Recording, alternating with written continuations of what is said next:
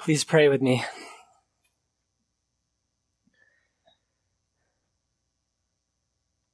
Father in heaven, I feel like Elijah. I have prepared the offering. I've prepared this word for your people.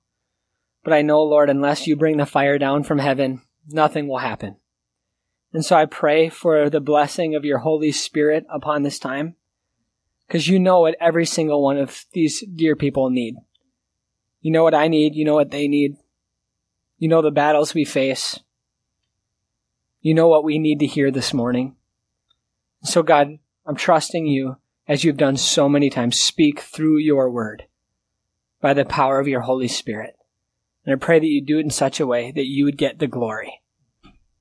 In Jesus' name, amen. Well, right away this morning, I want to kind of help us warm up our hearts with this full section of Scripture by just giving you the main point right away. I want to give it to you right away. And this is, I think, the thrust of 1 Timothy chapter 4. You could put it this way. Faithful servants of Jesus Christ will train themselves for godliness. Faithful servants of Jesus Christ will train themselves for godliness. We must, as Christians, do whatever it takes to get in shape spiritually and to stay in shape spiritually.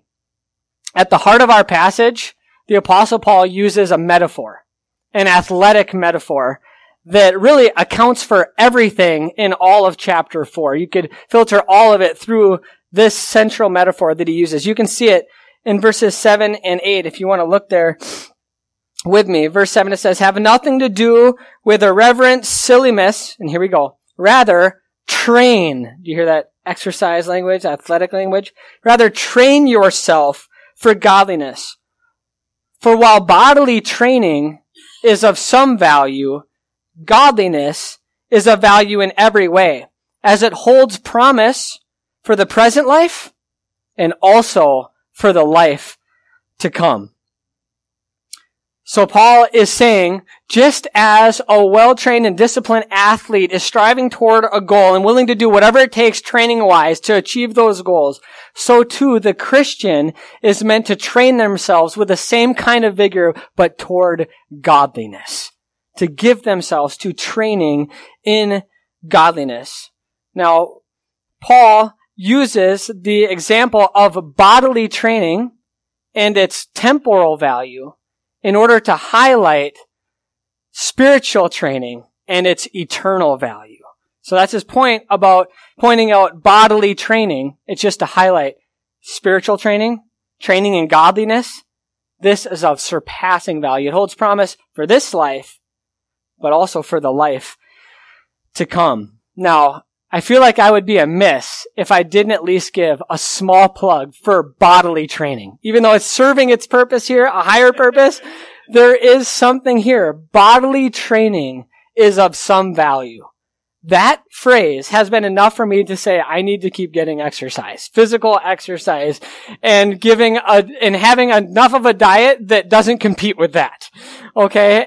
And the good effects that are meant to come from it. Bodily training is of some value. When the Scripture says it's of value, we want to treat it like it is of some value. Now, some of us have work that allows us to kind of kill two birds with one stone. We get plenty of physical exercise, praise God. But some of us don't. And we kind of have to go out of our way to get the heart rate up a little bit more and to get the body moving. And I so want to encourage it. And another plug. If you are having a hard time being motivated, but you know you need to exercise a little more and get some physical training, there is 2 groups that are meeting on Monday, Wednesday, Friday. One really early for the early birds, 5:30 in the morning, Monday, Wednesday, Friday group. And then in the afternoons around 4 o'clock, Monday, Wednesday, Friday. And so there's a group of guys, but gals can come too and get some bodily training because it is of at least some value. All right. So take that to heart. Maybe that's a fresh word you need this morning in taking care of the body that God has given you. But as I said a moment ago, Paul uses the example of bodily training and its temporal value in order to highlight spiritual training and point to its eternal value. Now, I was listening to an interview that was very fascinating to me. It was an interview with a guy who just lives in the world of Olympic trainers and athletes. So he's just around Olympic athletes and trainers, their nutritionists, all the time. It's just the air that he breathes. And so I was kind of leaning in, and he's being interviewed and asked questions like, what does it take to be an Olympic athlete? And what are some of the biggest mistakes that Olympic athletes make? I'll share with you some of his findings. One of the things that was interesting to me was one of the biggest mistakes that Olympic world-class elite athletes make is they get caught up in fads. Right? They have all these things marketed and thrown at them, right? And saying, this is going to give you the edge on your competition. This, is in a sense going to help you cut corners and not have to work as hard in some of these other areas. And you see like an athlete all of a sudden show up at the Olympics with all these like patches all over his body. And you're going, well, that's interesting. It must be very vital to his training. But then 4 years later, it's funny, he shows up and he doesn't have the patches on him anymore because it was just a passing fad, right? And so he talked about just needing to educate athletes to know what it's going to take, and so they don't get caught up in some of the gimmicks that are getting thrown at them all the time, and so they don't get distracted, right? And so they're not bent on trying to cut corners. And this is probably the thing I took away most from that interview is he just went back to the most basic thing. Something you would hear from like a high school, trainer or something like that for athletes in a high school. Like, can you guess them? Diet, exercise, and rest. Repeat. Diet, exercise, rest. And so he just talked about the importance of these things. You cannot get around them. Then, of course, he did say genetics play a part, right? When it comes to an Olympic athlete, I could try as hard as I want, but I'm never going to beat Michael Phelps in the pool swimming. Okay? It's just not going to happen.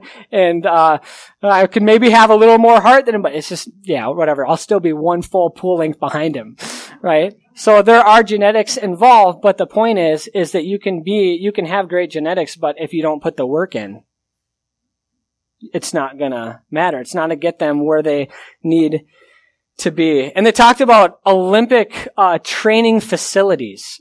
There's a few places across the country where they've built these state-of-the-art training facilities. And they did it after surveying and getting feedback across all these different athletic events and competitions and trainers. Like, what would they need to help them get maximal training so that they perform well as they represent their country in 4 years? And so the whole facility is just set up. It's just amazing. They got a place for you to live. They give apartments. They make it so convenient where the workout facilities are right there.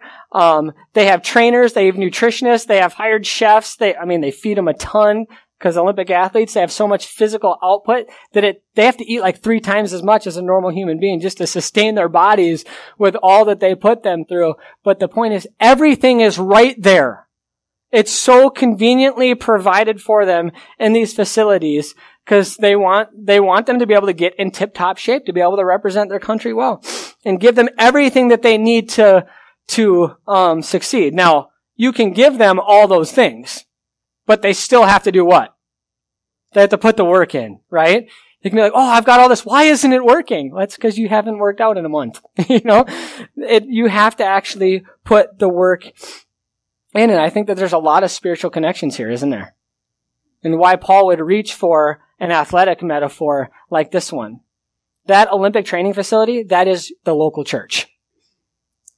The local church is like a one-stop shop where God is wanting to provide all the right kind of training to help Christians have everything that they need. And if a local church is firing on all cylinders and it's really thought out according to God's design, it's going to provide everything there where it's going to take away any excuses. It's just a matter of, will we put in the work to actually receive the benefit we're meant to receive? But we're going to come back to the same things. What's our diet, spiritually speaking? What kind of exercise should we be giving ourselves? Are we getting enough rest spiritually? Now, in this text, Paul in a sense, you could say, is acting as Timothy's personal trainer.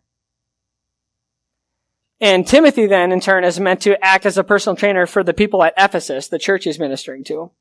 And you could just go right on down with this pattern. You have leaders in a local church called, in a sense, serve as personal trainers for the people. But the people, as they're trained, they're going to be part of training others. And so this multiplication and discipleship continues. And there's two main areas of training in godliness.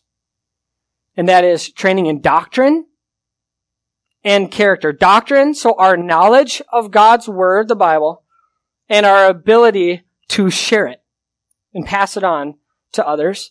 So that's doctrine, but also character. That's one's ability to live out those truths in the nitty-gritty of life. And when I thought about it, when it comes to a personal trainer, if you want a good personal trainer is going to do two things for you. One, he's going to challenge you, right? But he's not just going to challenge you, he's also going to seek to motivate you, right? So to challenge and to motivate. So that's what I want to do in the sermon. I want to give you 5 challenges to build spiritual muscle in your life, and then give you 4 motivations to help you build spiritual muscle in your life so that you don't give up. So let's start with the 5 challenges. Number 1, I challenge you as God's people to eat a proper spiritual diet. Like I said, Olympic athletes have to eat 3 times as much. The more exertion we put forward spiritually, the more that we're going to have to be fed and nourished spiritually. I was reading in the Morrison County Record, I think this is this past week, and there was a local athlete, not in Pierce, but elsewhere, and she was she's like a track star for her high school. And she was just edged out of going to state her like 8th grade, 9th grade, 10th grade year, and now she's aiming for it like her junior and senior year, but she's a standout. And she ran in one of her meets this past year, and her times were like down. And she was really discouraged and disheartened by that. And so her coaches kind of get together, kind of consult with her, try to figure out what's wrong. And they start asking her about some of her habits, right? And one of them was her eating habits. She was pushing herself so hard, but she was not feeding herself nearly enough. And so her body just could not keep up with what was on there. She was not getting enough nourishment. And so by making that adjustment and realizing that was such a big part of her life as an athlete, that adjustment has made the difference. And it was kind of an eye-opening thing for her. And so it is with the Christian. When we eat a proper diet, and I say proper, meaning it matters what we eat and how much we eat. And so one of the challenges about this sermon is I'm not going to be able to be so thorough with every one of the things that I would love to go to in great detail in. But I want to at least prime the pump. So when it comes to eating spiritually, nourishing ourselves, challenging you to get a proper spiritual diet, I want to talk about the Word of God, our Bible intake. Okay? I want to challenge you to set realistic yet stretching goals. Okay? And I'm guessing everyone needs to hear both sides of that. So realistic, because some of us want to just be like, I'm going to read the Bible through 15 times this year. Well, that's good. But I want you to be realistic, because what happens after a month and you realize, boy, I should have it at least twice by now. You lose heart, right? So to be realistic about what you can actually do, but at the same time to stretch yourself, because some of us, you've kind of grown in some of the discipline in this area, but you never push yourself beyond what your capacities are to actually get more intake. And so to have realistic yet stretching goals, but to be consistent, that's the crucial thing. No one wants to just be like, oh, yeah, last year I had a week where it went really well. I mean, that's miserable as an athlete. Have you ever went in and just worked out really hard for like one day, and then you're sore for like 3 days? And then like just next year to do the same thing again, and there's really absolutely no benefit to it. The point of breaking down those muscles is so that they can consistently be built up, and you don't have to go through that same misery every single time. And don't just eat what is a treat to you.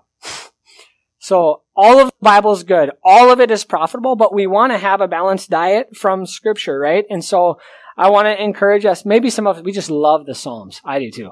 I love the Psalms. But if you only read the Psalms, you're not going to have a full diet biblically. And so try to be in different portions, Old Testament, New Testament, and try to get the forest and the trees. Some of us spend all of our time just reading broadly in Scripture, right? But we never slow down. I like use that analogy of the forest and the trees. Like, you go up with Sawyer's a private pilot now. So you go up with Sawyer in the plane and he gives you the overview of your land that you own, right? And he's trying to help you see what you have. And so it's really nice. Like, oh, okay, I'm kind of getting oriented here. But you can do that for years and you should. Just know it like the back of your hand in terms of the layout of it. But you need to land the plane and then you need to go for a hike. And you need to get to know individual trees. And this is a Christian slowing down in portions of Scripture in order to really get acquainted with it. You do that throughout your Christian life, you are going to grow strong. And you're going to grow in your knowledge of the Bible. It's not just about this week. It's about just being consistent over long periods of time.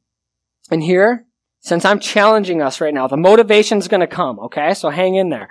You better hang in there. There's several challenges coming. But I want to challenge you to work your memory muscle. Okay? We have these fighter verses up here every single Lord's Day. Your elders memorize these every week. A good number are starting to memorize them, but we're not doing this just so that we can recite it together. We're doing this because we actually think that Christians that have given minds and hearts can actually internalize the Word of God. God's Word says, I store up your Word in my heart that I might not sin against you. Right?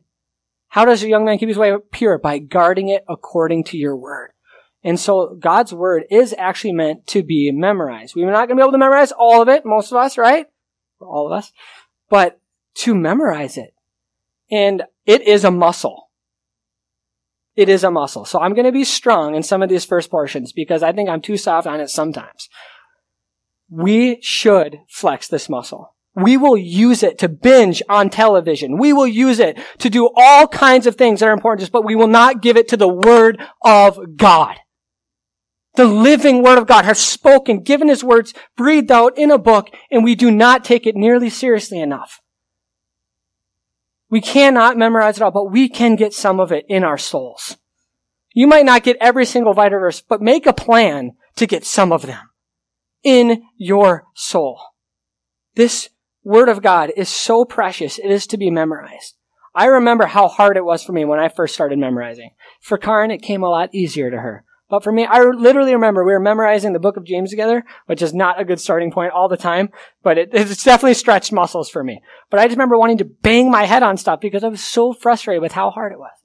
But I kept at it by the grace of God. And that muscle has been trained a lot. And so it actually comes fairly easy to me now. But it didn't at first. And I'm convinced from talking to tons of people that memorize Scripture, it's a muscle. It's going to come more naturally, some to others, but it has to be trained. Okay? And yes, it is beneficial to do it when you're young. It's beneficial. It's incredible what children can memorize. It's even better, though, if parents are modeling the worth of God's Word by memorizing it so their children can see it and are actually inspired, right? Not just like, oh, go to Sunday school, let them teach it. Like, no. You show them the value of the Word, even if they memorize more than you, right? Just help them. And I would also say with this, you might be a little bit, later in years. I'm keeping that very broad. And you might feel like memorization is hard for you. Well, maybe it's because you never trained the muscle, but it's not too late to train that muscle. And I'll never forget, and one of the things I just want to keep pressing on, I remember Elder Bernie Otremba, our dear brother. And I remember, it wasn't easy for him to memorize Scripture. And he often felt like it was kind of, a bucket with holes in it, right? But that brother never quit filling up that bucket. And I watched him in his last days reciting scriptures like Psalm 121 from memory on his deathbed, nourishing his soul, fortifying his soul. I can't do that for you there all the time. You have to have some of these things in you. You have to. There's times no one else can do it for you. And that's why it says the personal responsibility is to train yourself for godliness. Strong note of personal responsibility. Not me making this, but do that muscle memory work. Start really slow. Okay? 1 verse over a month. I mean, just get it in you and review it every single day. Write it on your pocket. See, I'm getting too specific here. But don't just memorize stuff either. Meditate. It's not just there so that you can be like, hey, I've memorized a lot of verses, right? But meditate on these verses. Last night, we were driving home and we saw a deer, and I'm glad I saw it ahead of time. But I slowed down and we look at this deer, and we kept looking at the deer, and all of a sudden, the more I looked at that deer, the more deer I was starting to see. And we started to see 20 in one field. And it just struck me. It's like, just like that with scripture meditation. When we meditate on the scriptures, we look, but then we look again, and we look a little closer, and all of a sudden, we start to see more and more and more and more. Even the fighter verses. I was moved this morning, walking and thinking about that verse when it says, I think this is next week's, in all circumstances, take up the shield of faith with which you are able to extinguish all the flaming darts of the evil one. That all. Like every one of those lies that are coming in? Yes, every single. That was strengthening to me to go, yep, every single one of them, the shield of faith will do that for.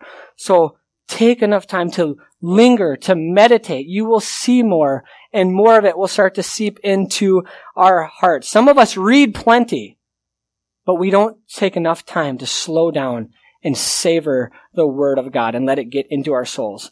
And some of us slow down a lot, but we're not getting broad enough. So again, the forest and the trees analogies. I'm flipping all kinds of analogies this morning. You're going to have to just roll with me on this. I'm going to just point out prayer here as another discipline for our spiritual diet, because the Word of God and prayer are always meant to be wedded together, right?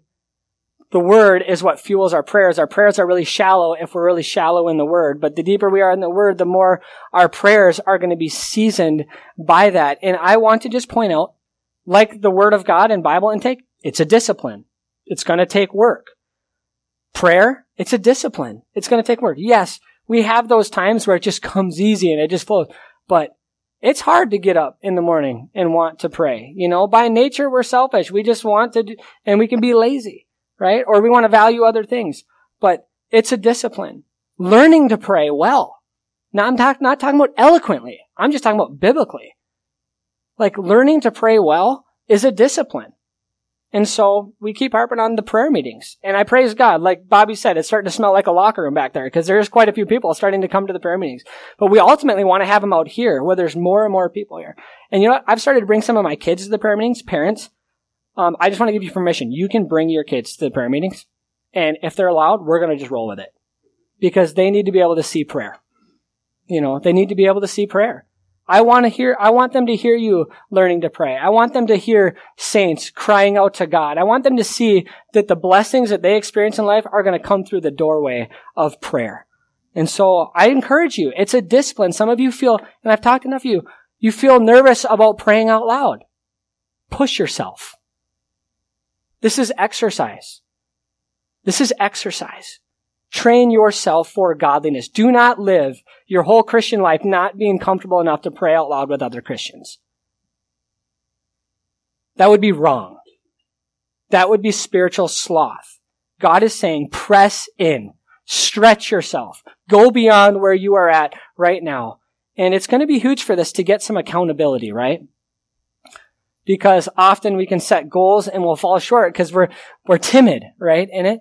Have another brother or sister. Share with them your struggles. Share with them some of the things you want to grow in, and help them, as it were, hold your feet to the fire. You might be amazed what you can do when you have someone right there with you. Have you ever, some of you may have experienced it, like you go into a high school weight room when they're maxing out, like on a bench press, and guys will put more on than they've ever put on before. And they'll have every guy on their team screaming their head off. Now, this is like, people are like, that's why I never went into sports. But it's an awesome moment where everybody is just going wild, and they are able to get up a rep that they've never done before, because they have comrades around them cheering them on. This is part of, we need to spur one another on in these things. I'm going to skip through some of these things. Next challenge. I challenge you to engage in vigorous spiritual exercise. And here I just want to say, we're not just learning a bunch of truths, memorizing them. When we read the Word of God, it's giving us things that we actually want to do, things that we actually need to believe, right? And so we want to isolate those things from the Word of God, and then we want to put them into practice in our daily life. So, for example, you can think about different areas of our lives that need to be disciplined. So, how are you doing with your use of time? Okay? How are you doing with your use of time? Do you spend a lot of time on Facebook? Yeah, thank you. I appreciate your honesty. Right? Or watching Netflix. Or YouTube. Or just binging on podcasts. And many of them can even be good. But they're distracting you from other things that really you should be doing. I was talking to someone yesterday, and they said, talking about their daughter who's living in the world, and they're just like, well, she doesn't have time. I'm like, that's a lie. That's a lie. There is time. We always make time for what is important for us. We've all been given the same 24-hour period to steward, and we need to be faithful with it. We have to discipline ourselves to make the best use of time. And I'm saying we will work at a lot of different things in our lives. Something that's important for us, we will work for. And I'm just saying, I'm pleading this morning. Nothing is more important in our lives than to grow in godliness, to know the Word of God and to put it into practice. There's nothing more important. So we need to give ourselves to it. So I want to challenge us to vigorous spiritual exercise. We see an area like our time management. Dissect it. Think about how we're using our time and make the changes that are needed. Slow down enough to make the changes that are needed. Or the use of our tongue. Do you have a habit of complaining, for example? I mean, not that I would ever have that problem, but we see something like that coming up more and more. It's good to, okay, what does the Word of God say about this? Then you try to memorize maybe some scriptures that will help you fight it. Enlist some accountability and some help. Bring it into the light. And consistency. Practice consistency. You fall short, bring it to the Lord, get back up again. Keep going. It's training. This is spiritual exercise. It's going to take work. So vigorous spiritual exercise. You could talk about areas like patience. Everything to do with character. We have so much to grow in, right? And we got a life to do it, so let's start picking away at it and grow and become more like Jesus Christ. I want to challenge you third challenge. I challenge you to take prescribed spiritual rest. And here I want to specifically talk about the Lord's Day. And you're here today because you value that. But Sundays are so important for the Christian. In a lot of ways, one of the things that's so beautiful about Sundays is you could be laboring all week to train yourself in godliness, to make sure you're intaking the Bible, you're seeking to be in prayer, right? In as much fellowship as you can to keep your eyes on Christ. And it's hard to do, isn't it? It's hard to do. But then you come on Sunday and look, someone else has prepared a full meal for you spiritually, right? There's a whole group of people that are for you and not against you and here to encourage you and build you up in the battle. Like the Olympic Training Center is set for you. All you have to do is come, right? And we're going to give you the food you need. We're going to give you the help you need, the counsel you need to make the kind of changes that you need. You're not alone in this, but you have to be devoted to actually coming to the training center. That's what you need? Amen. We need some honesty like Stephen in here. But we gotta be there. We gotta be there, to get the rest that we need. And, it's those who work hard spiritually that rest well spiritually. It's those who are seeking to live for Christ all week that value the Lord's Day the most because they realize they need it. I need to come here. I need to be around brothers and sisters. I need to get filled up. I need a meal I didn't have to prepare myself. Like, well, come, because I want to give that to you. We want to give that to each other.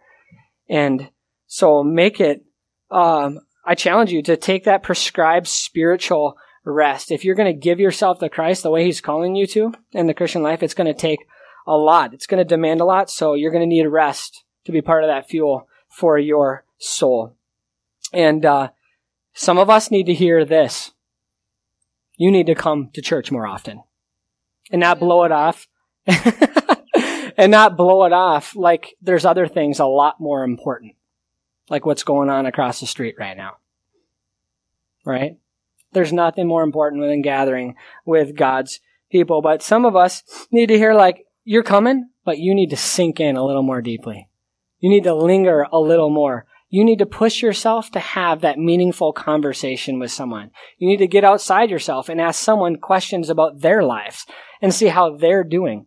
You see, we need to all find areas where we need to push ourselves. So that's all part of spiritual rest. Now, my fourth challenge is this. I challenge you to think rightly about spiritual discipline.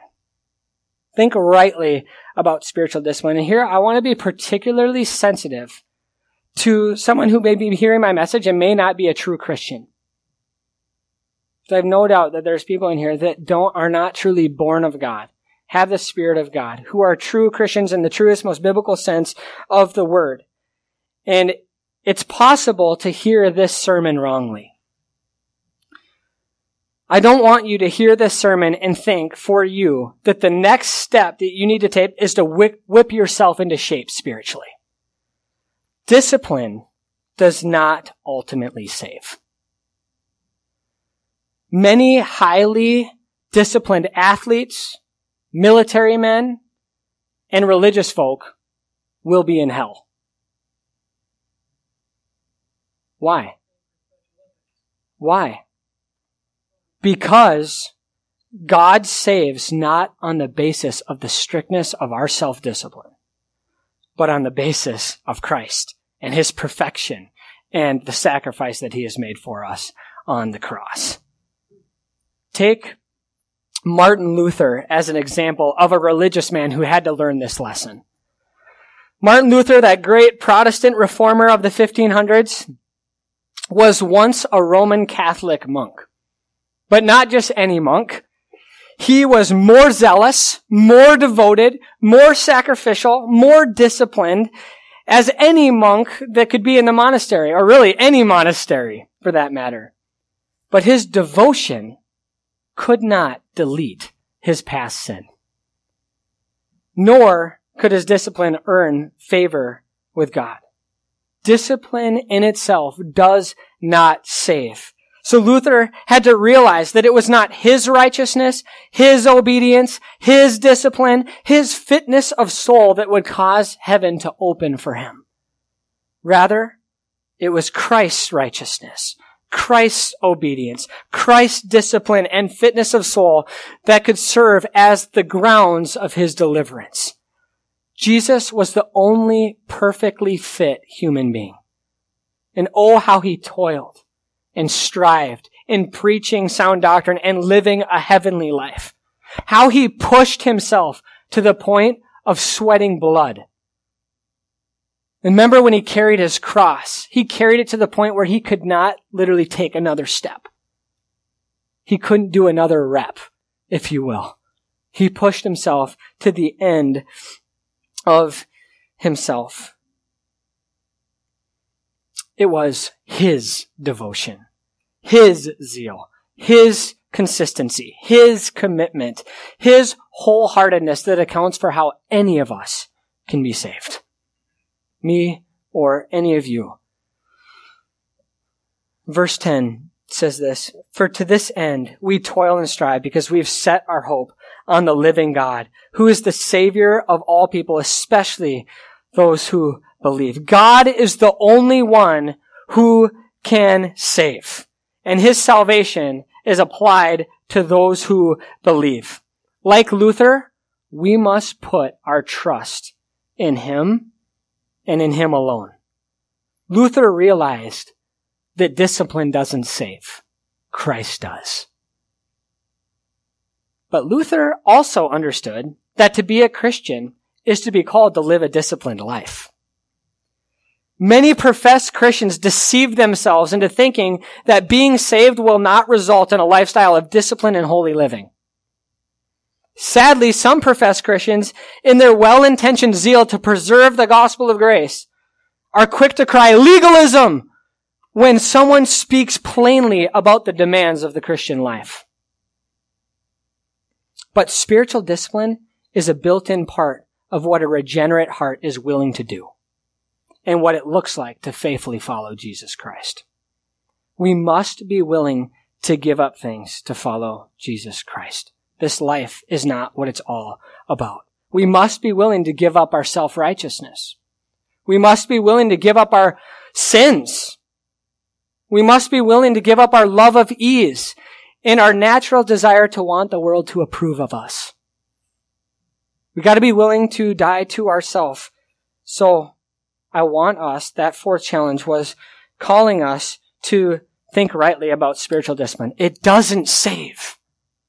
But when we are saved, we are called to live a life of spiritual discipline and serious training. My fifth challenge is to count the cost. To count the cost. And few of you are brand new Christians. And here I want to say from the outset, few of you are going to be getting baptized in just a few short weeks. This is such a word to take to heart. Count the cost. To follow Jesus Christ means you're going to be willing to live a disciplined and holy life.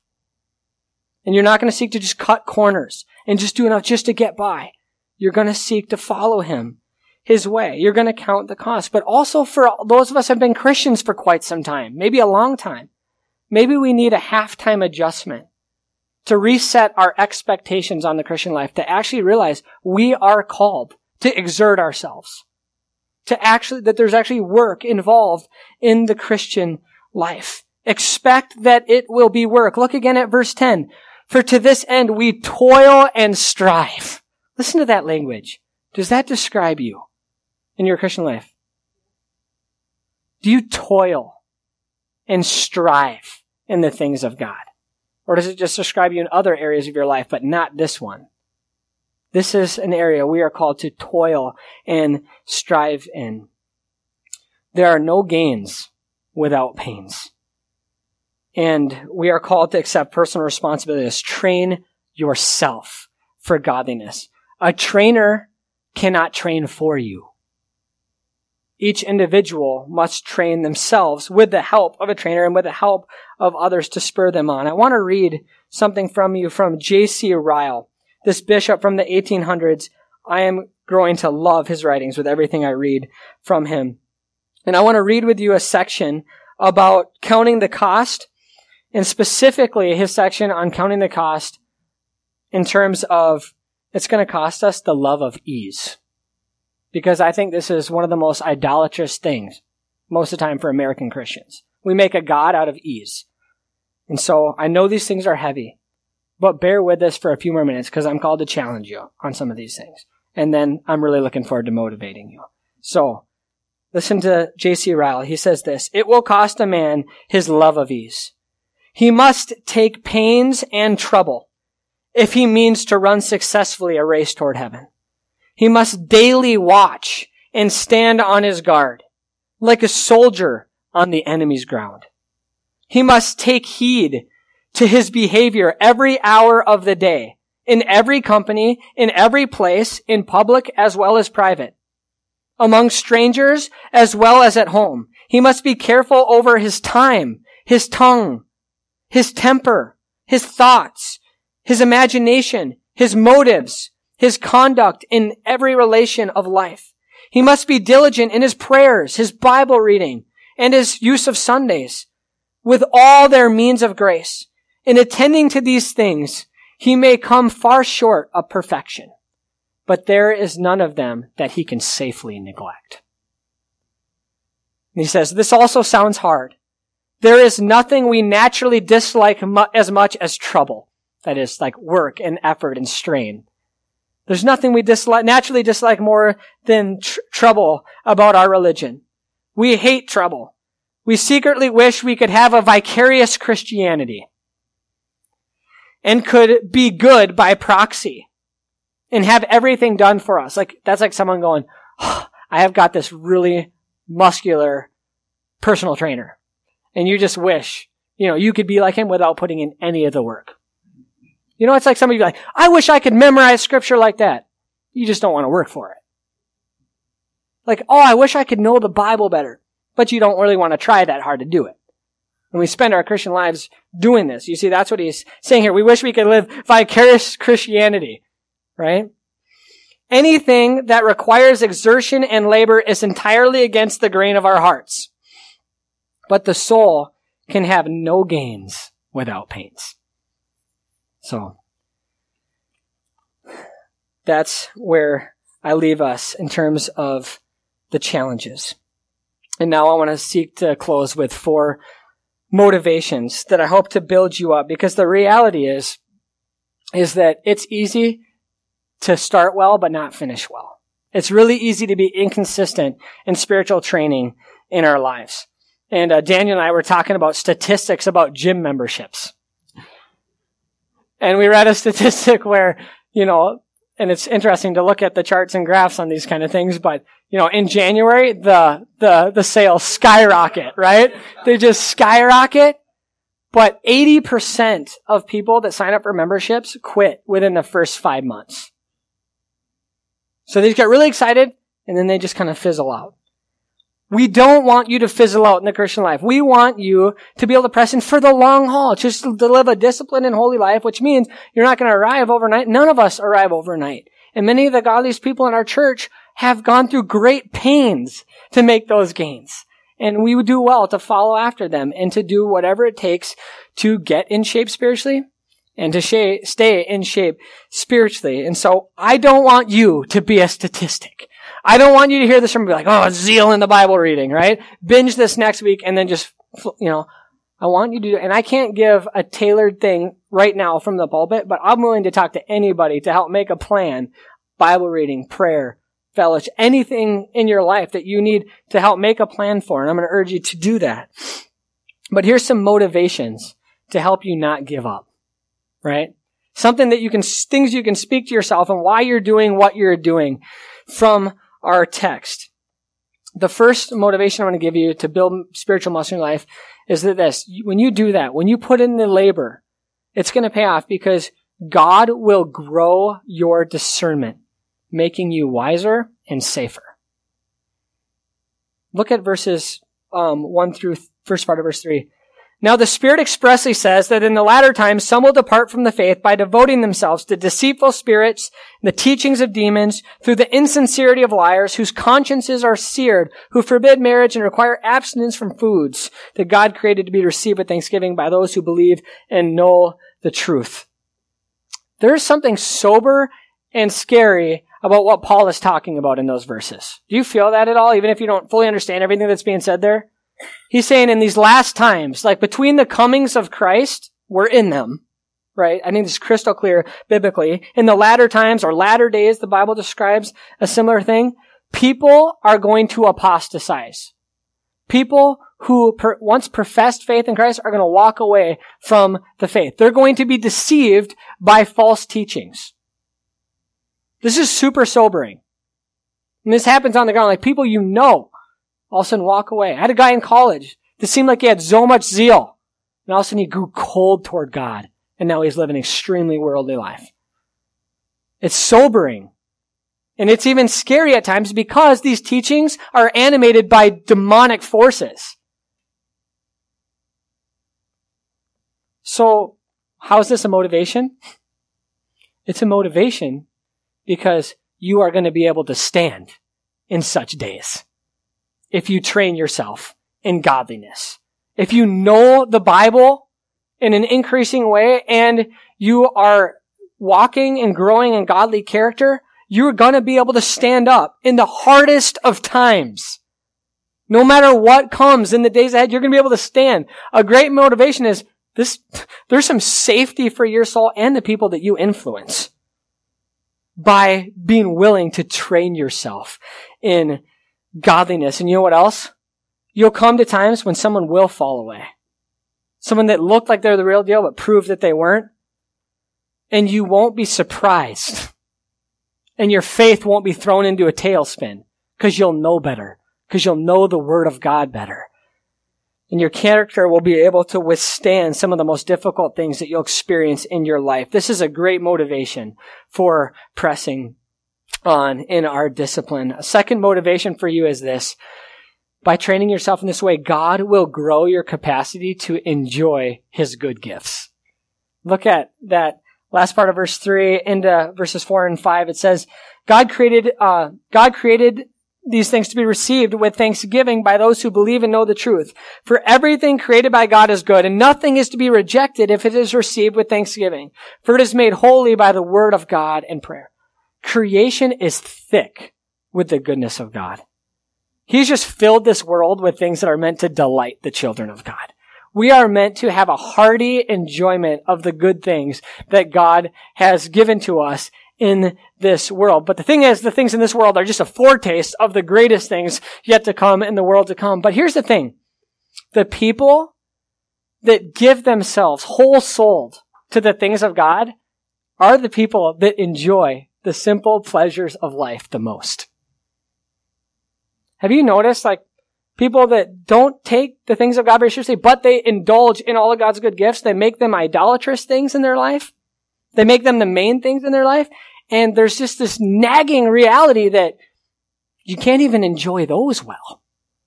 You can't even enjoy them with the depth that you're meant to enjoy them with. But here's the beautiful thing. When you give yourself to training, I can tell you this. Do you think an Olympic athlete that has to say no to a lot of things and push themselves in diet and exercise and rigorous training, do you think that they might enjoy a hamburger more than you and me?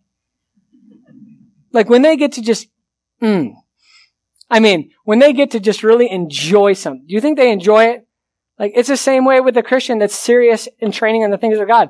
You want to enjoy the things of God in a more deep way when you, instead of just feeling that that's it?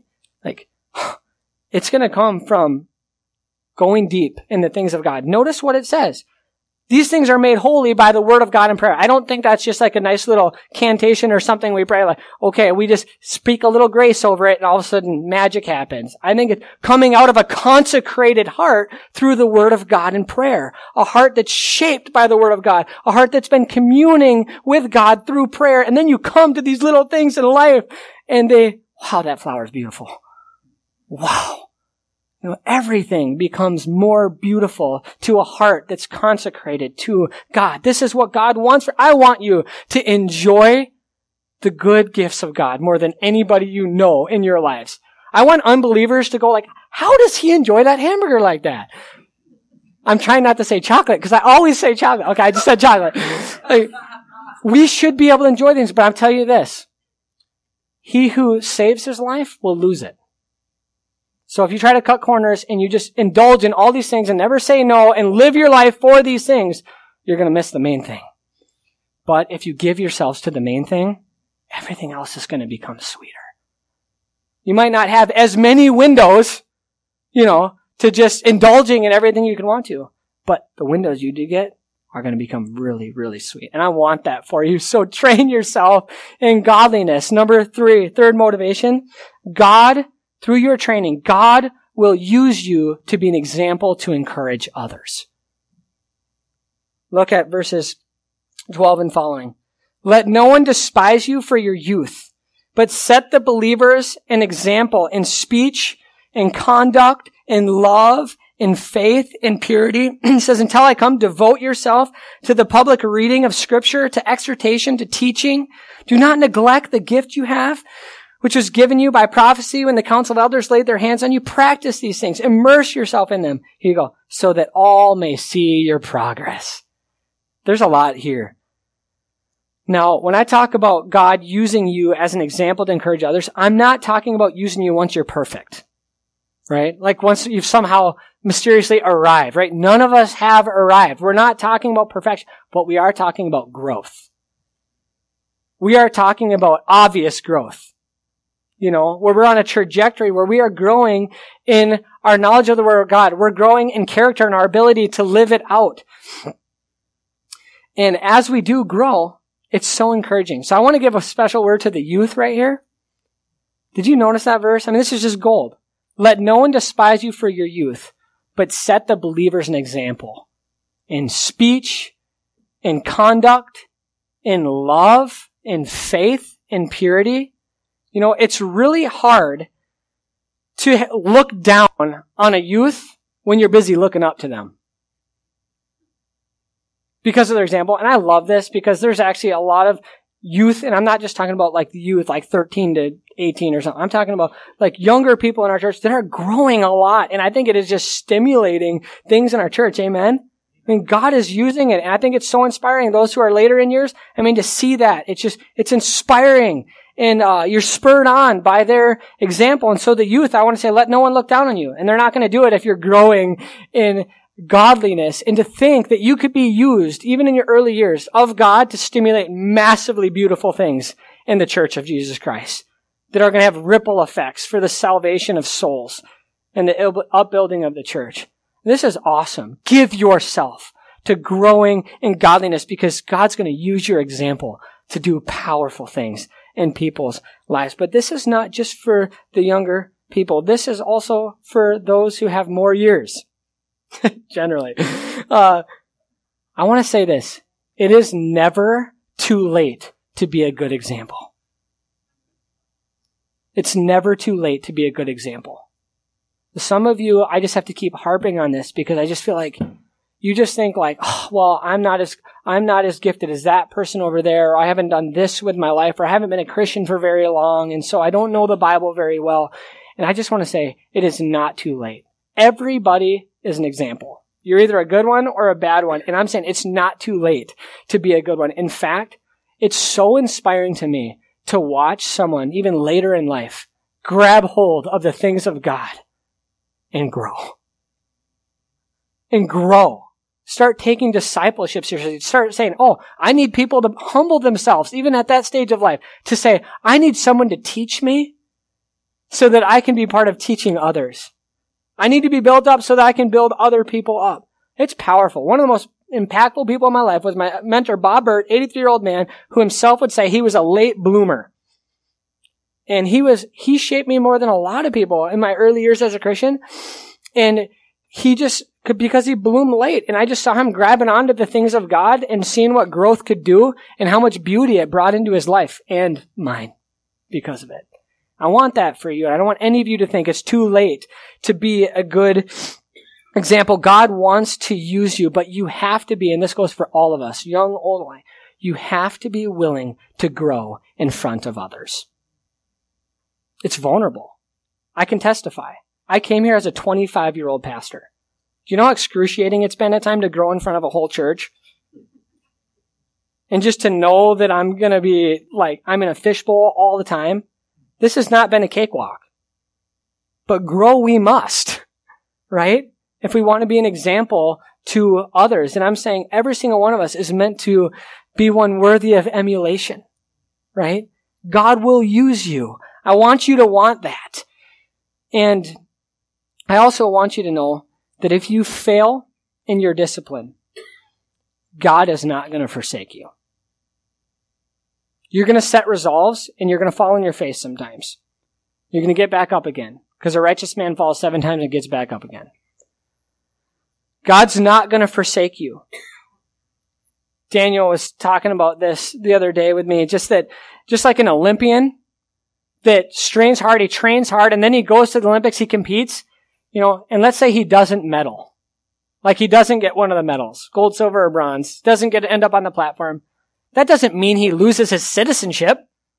Thank God, at least not in our country. I don't know about the other ones, right? But you're not going to lose your citizenship, right?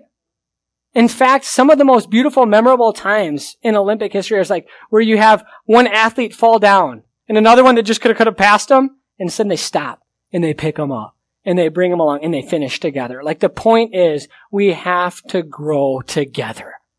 We have to press on where every single person is taking personal responsibility to grow in the grace and the knowledge of our Lord Jesus Christ, to do whatever it takes. It is so worth it because people need our example. The next generation needs our example. I'm counting on you, church, to show my kids what it looks like to be Christians, right? I'm going to try to do that. McCartney are going to try to do that, but we need you. We want the powerful impact really comes not just from seeing a couple people, but from seeing the whole church. Just like I said last week, it's impressive to see one pillar. It's a lot more impressive to see many pillars holding up the gospel of Jesus Christ. And my final encouragement to you to press on in spiritual disciplines is that God will make it all worth it in the end. He will make it all worth it in the end. Thank you for hanging in there to this point. This is one of the sweetest points that can be made. He will make it all worth it in the end. Look at verse 7 and hear this analogy again, 7 and following. Have nothing to do with irreverent silliness, rather train yourself for godliness. For while bodily training is of some value, godliness is of all value. It's in value in every way, as it holds promise for the present life, yes, but also for the life to come. It can be depressing to think that your toil will have no lasting value. I mean, I worked so hard at it and then nothing to show for it. Right? I mean, it's so depressing. I mean, here's one example that came to my mind. I remember, 2017, guys, when the Pierce football team won state, for the first time in 10 years. Is that right? Right? 15. Thank you. TCF Bank Stadium. It was a joy. I went there, watched the game. I was part of the crowd, cheering these guys on. And think about all the pains they put in to get to that point. And then to win the state championship game. And there was some glory in that moment as the whole crowd is cheering them on. They're holding up their state championship trophy. But God was teaching me something fresh in that moment because I'm watching it and I'm caught up and I'm just like, this is awesome. And then, it just seemed like within moments, the other teams, the next teams that are going to play start running out and just literally running in front of and around the guys that are holding their trophy. I'm going, wow. Athletes all over state wish they could be in that place. And these guys, they look at the gains they made from all the pains they made. Look at the temporal blessing of that. Wow. But look how fleeting it is. And it's not to take anything. I think it was great. It was awesome. But it's of just temporal value. But what about things that are going to last for eternity? Even the simplest thing is going to be part of something greater than anything this world has to offer. There's value now, but most of the payoff comes later. And imagine arriving on that day before the Lord Jesus Christ and hearing the words, "Well done, my good and faithful servant." Imagine the payoff it's going to be in glory. And to help you imagine, I want to close with these words from J.C. Ryle, again, talking about this payoff to encourage us to persevere and to press on. I read this, and it's the last thing I'm going to say. Take this to heart. I bid him to persevere and press on. I dare say you often feel your heart faint and are solely tempted to give up in despair. Your enemies seem so many, your besetting sins so strong, your friends so few, the way so steep and narrow, you hardly know what to do. But still I say, persevere and press on. The time is very short. A few more years of watching and praying, a few more tossings on the sea of this world, a few more deaths and changes, a few more winters and summers, and all will be over. We shall have fought our last battle and shall need to fight no more. The presence and company of Christ will make amends for all we suffer here below. When we see as we have been seen and look back on the journey of life, we shall wonder at our faintness of heart. We shall marvel that we made so much of our cross and thought so little of our crown. We shall marvel that in the counting the cost, we could ever doubt on which side of the balance the profit lay. Let us take courage. We are not far from home. It may cost much to be a true Christian and a consistent believer, but it pays. Let's pray.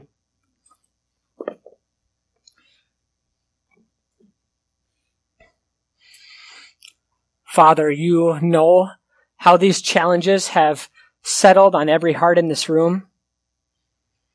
I pray, God, that you would give us grace to take these things to heart, to train ourselves in godliness, to push ourselves, not in our own strength, but in the strength that you supply.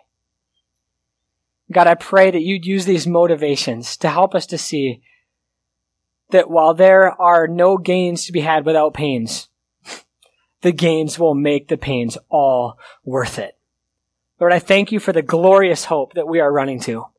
And I pray, God, that all of us can say together, to this end we toil and strive because we've set our hope on the living God.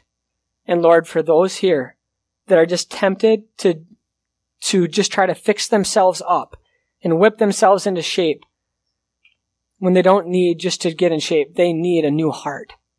Lord, I pray that you'd grant it. Grant them the grace to believe, just like you did Luther and like you did so many of us.